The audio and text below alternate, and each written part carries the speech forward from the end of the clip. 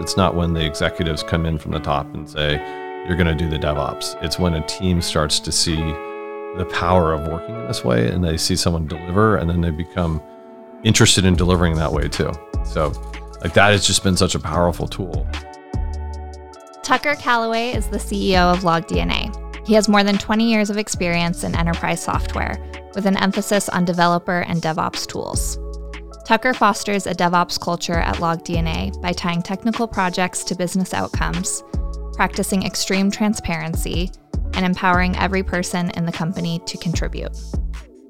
Welcome to DevOps State of Mind, a podcast where we dive deep into the DevOps culture and chat with friends from small startups and large enterprises about what DevOps looks like in their organizations. I'm Lise from LogDNA. Join us as we get into a DevOps state of mind. Hey, Tucker. Hey, Lise.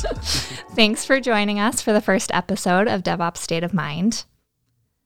Before we dive in, can you tell us a little bit about yourself and your journey to becoming the CEO at LogDNA? Yeah, sure. So, well, first, thanks for having me. Excited for the podcast series and excited to be the first one on here. Yeah. A little bit about my journey to becoming the CEO of LogDNA. I guess as it relates to DevOps, probably what was the most important to me is I spent 4 years at Chef Software, which was formerly called OpsCode, and we changed the name to Chef Software. But Chef Software was the steward of the Chef open source product. And so it was one of the early pioneers and enablers of the DevOps movement. And when I was there, I had an opportunity to work with, I was on the sales side, so I ran sales there, but I had an opportunity to work with some of the best minds in DevOps. So like Dr. Nicole Forsgren was there, who's at GitHub now, I believe, Jez Humble, Adam Jacob, and a number of our customers were early on, like Etsy and others that were early in the early stages of DevOps. So that was super formative to me in terms of like my knowledge of DevOps. And not only how to apply that to development teams, but how to apply it to a way of thinking, a way of working in general. Awesome. Today we'll talk a little bit about, how we practice a DevOps culture at LogDNA, but also I think it's a different scenario because we are creating a tool for developers and DevOps-oriented teams. And so your experience has kind of influenced how you think about our users now, which is awesome. Can you tell our listeners a little bit about LogDNA and the problems that we're solving? Sure, yeah. So LogDNA is a comprehensive platform to control all of your observability data. What it does is it enables teams to ingest, process, route, analyze, and store massive amounts of unstructured log data. The capability fuels enterprise-level application development, delivery, security, and compliance use cases. Awesome. We won't talk too much about LogDNA in this episode, but great for our listeners to hear the kind of problems that we're solving. Shoot. Okay, so I think DevOps is a really broad term, and it can mean a lot of different things in different organizations. So as a level setting question, I'll ask, what does DevOps mean to you? Yeah, so good question. So it does get construed into a lot of different ways. Having that history from over 9 years ago when DevOps was a weird term that people didn't know about, and then during that time transitioning it into a common term, the foundation of DevOps to me is really just a way of working. It's like a style of work and how do people collaborate together across an entire organization. As I mentioned earlier, it's not just the development teams, but it is like how does a group of people come together to deliver capabilities for their customers. So for me at LogDNA today, or as I apply it today, since I'm not supposed to talk about LogDNA. It's okay. I'll let it slide. I can make reference. Okay, yeah. Fair enough. So tying projects to business outcomes is really important, but really more than anything, it's the incremental approach in creating a culture of collaboration. One of the things that I believe strongly in, as you know, is transparency, and that is kind of really throughout the organization. So we focus a lot on working on trust, as you know, at LogDNA.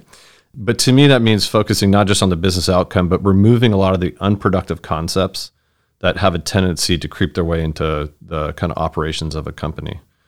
No blame is a commonly used term in the DevOps world, and I love that one, and I've held on to that one pretty strongly throughout the years, just because I've always felt like the kind of concept of blame or fear has really, as it creeps into these organizations, it's just really non-productive, and It keeps people from communicating effectively. It keeps people from taking chances. And it really is the conservatism that comes with it is a barrier to greatness, actually. And so I really like to try to really focus on no blame environments. I love that. I think it's also really hard, especially in today's world, to not operate from a place of fear. Like, not only are you taking all of the things happening at work into consideration, but people have a lot of uncertainty in their lives outside of work too. How do you approach that and help people feel empowered not to come from a place of fear? Yeah, it's a challenging time in the world to create a safe space. Yeah. And I think the safe space is the most important thing. For me, it been a fascinating challenge because I took over as CEO of LogDNA in the middle of a pandemic, in the middle of a racial reckoning, in the middle of, I don't know, there's probably a bunch of other things happening, but those are the two big ones. Yeah. And going through that and trying to create a safe space for conversation and all that at the same time was a real challenge. I guess the thinking about it, probably the most important thing is consistency, right? I think it's interesting. You can't say this is a safe space. Yeah. Right. You have to demonstrate that it's a safe space, and the trust for that space has to be earned, and it's earned incrementally, and you have to make example of it. You have to make an example of yourself. You have to extend it to people, and you have to celebrate when those safe spaces are created. So I think just like anything else, it's incremental, it's earned over time. And yeah. Totally. To dive a little bit deeper on that one, how important do you think it is to create an environment where it's okay to fail and where you push yourself and like encourage your team to push themselves to this kind of DevOps culture or way of work? Yeah. So one of the things I like to tell people is I'm not done failing. So I think it starts there. Yeah. I have a deep acknowledgement of my own failures, and when I'm wrong, it's good to just say you're wrong because that starts to help set the example. But if you have this environment where people are protective of failing, then you have an environment where people are like trying to work with inside like the certain confines or safe confines, and you just can't do anything great. Yeah. And so just trying to really dig into that every day, I think is the most important thing. Yeah. I love that. Also, I'm reminded of it because it's on your laptop right in front of me, but you say this a lot. No one is coming. It's up to us. And I think that's a good thing to remember too. It's like we're all responsible for the work that we do, how we contribute to the company. Yeah. If we try something and succeed, that's amazing. We did that as a team. We can own that.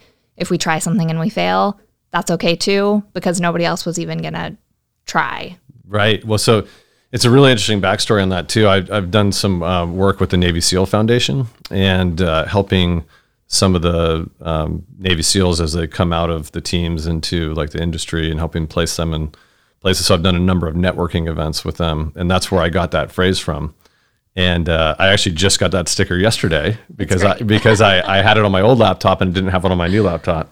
But it's a phrase that really means something deep to them. Yeah. You know, and obviously they operate in different situations than we operate in.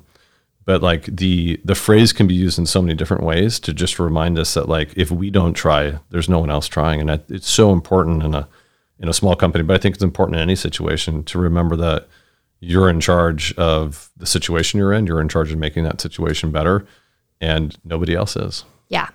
Awesome. Well, I'm glad you have your sticker back. Not that you need a reminder. I feel like that is it's pretty pervasive. It's pretty pervasive.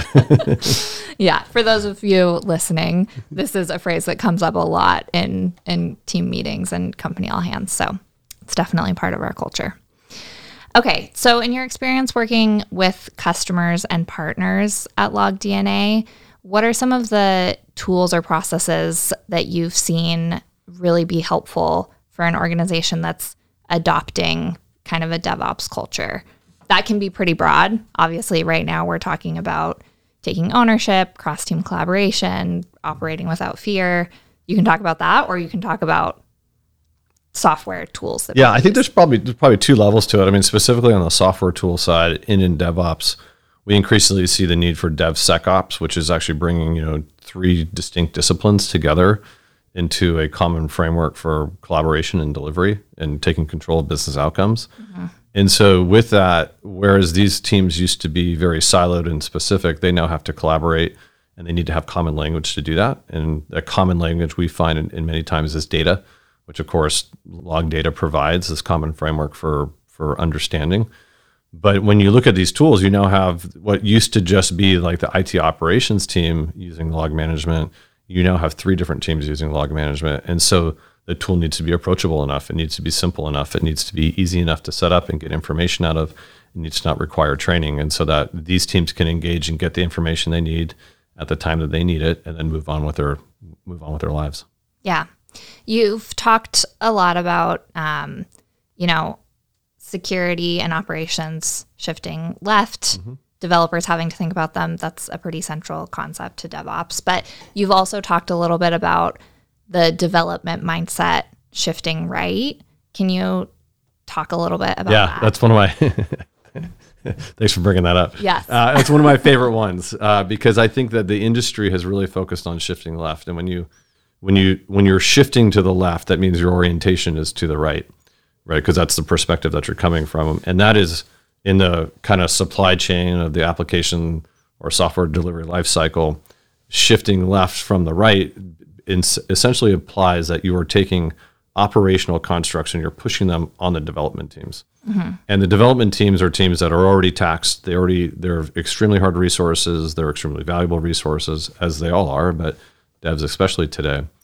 And so what I believe we need to do is to start to think about how do we shift right, which means like how do we give the devs the tools that they need in the environment that they work in that allows them to take on some of the disciplines of the right versus taking the tools of the right and pushing them on the left. Yeah, that's great. I think obviously we're biased because we think and talk about this all the time, but log management is a great example of doing exactly that. So considering that you have experience from the startup perspective, as well as with our customers who are huge enterprise companies, and you've seen kind of DevOps in both of those different environments, and for some of our customers, they're early in their adoption of DevOps methodologies, and some of them have been cloud native and practicing a DevOps style of work from the beginning. What advice could you give to a larger organization to help them on their adoption? Yeah, one of my the best probably piece of advice I ever got on this was actually from Nathan Harvey, who's one of the developer advocates at Google today, but he also worked with us at Chef. And it's interesting. It's just like any approach to change, and it doesn't matter if you're small or big, but in terms of the company size. But the answer is always start small. Like that's how you affect change. Like change doesn't typically come through big, massive changes and these like transformational organizational behavior rollouts. It usually comes from the people doing the work having a desire to make the change. And so early on, we've always focused people on putting together a small team of like-minded individuals, having them do the style of work that they want to do in the way that they want to do it in the DevOps style, and then sharing that out with the rest of the company. When you do that, it has this byproduct of being incredibly infectious, where it starts to spread. That's like terrible right now. Sorry, but like, and it has this byproduct of really catching on and permeating throughout the organization in a way that it starts to organically take root. And that's where change really happens. It's not when the executives come in from the top and say, you're going to do the DevOps. It's when a team starts to see the power of working in this way and they see someone deliver, and then they become interested in delivering that way too. Like that has just been such a powerful tool. And it's amazing with all the time and energy that's been spent on it. It seems to always boil down to that. Just to simply getting a team of 6 people together. People always refer to them as like 2 pizza teams. Kind of depends on how much pizza you eat. I like to eat a lot of pizza, but depending on how many people you have and how much pizza you can eat, whether it's a 4 or 6, 8 doesn't really matter. But it's a small group of people working together and learning what it feels like to operate that way. Right? It's so hard to switch from your current construct to a future construct. You have to experience it. Like you have to get all the way into it to experience it. And we found it within our own company, even in the last few months, like that. Yeah. That's the change that makes the biggest difference. Yeah, absolutely. That feeling of I did this thing and I moved really fast. I accomplished what I thought I would accomplish, or maybe something different than I initially thought that I would, but I feel good about the end result. That's so powerful. And I feel like that's the thing that keeps people engaged and interested in their work and keeps them excited to come back to work or come back to their home office and do it again. Yeah. Or, and then oftentimes you find when you're operating that way too, that you might've been wrong to begin with. Your premise might've been wrong. Right. But recognizing that in 2 to 3 weeks versus 2 to 3 months is a very rewarding process, actually. Like you actually get that early validation, that you get a chance to take it and to change and to adjust and make it right for the customer. So yeah. This is kind of a polarizing statement or thought, but how do you feel about the phrase "move fast and break things"?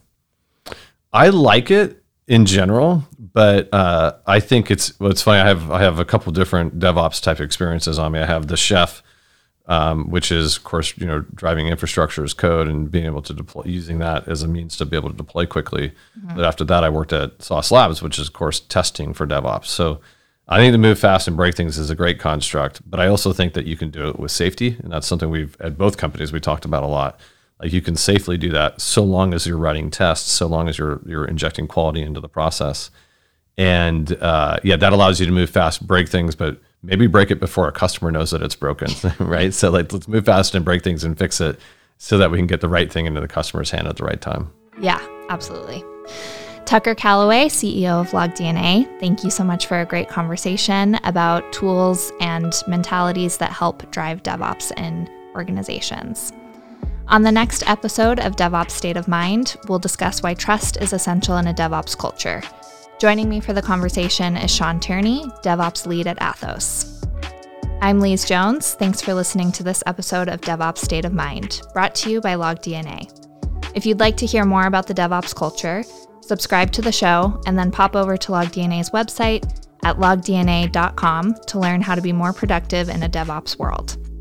Links and information from today's episode are in our show notes.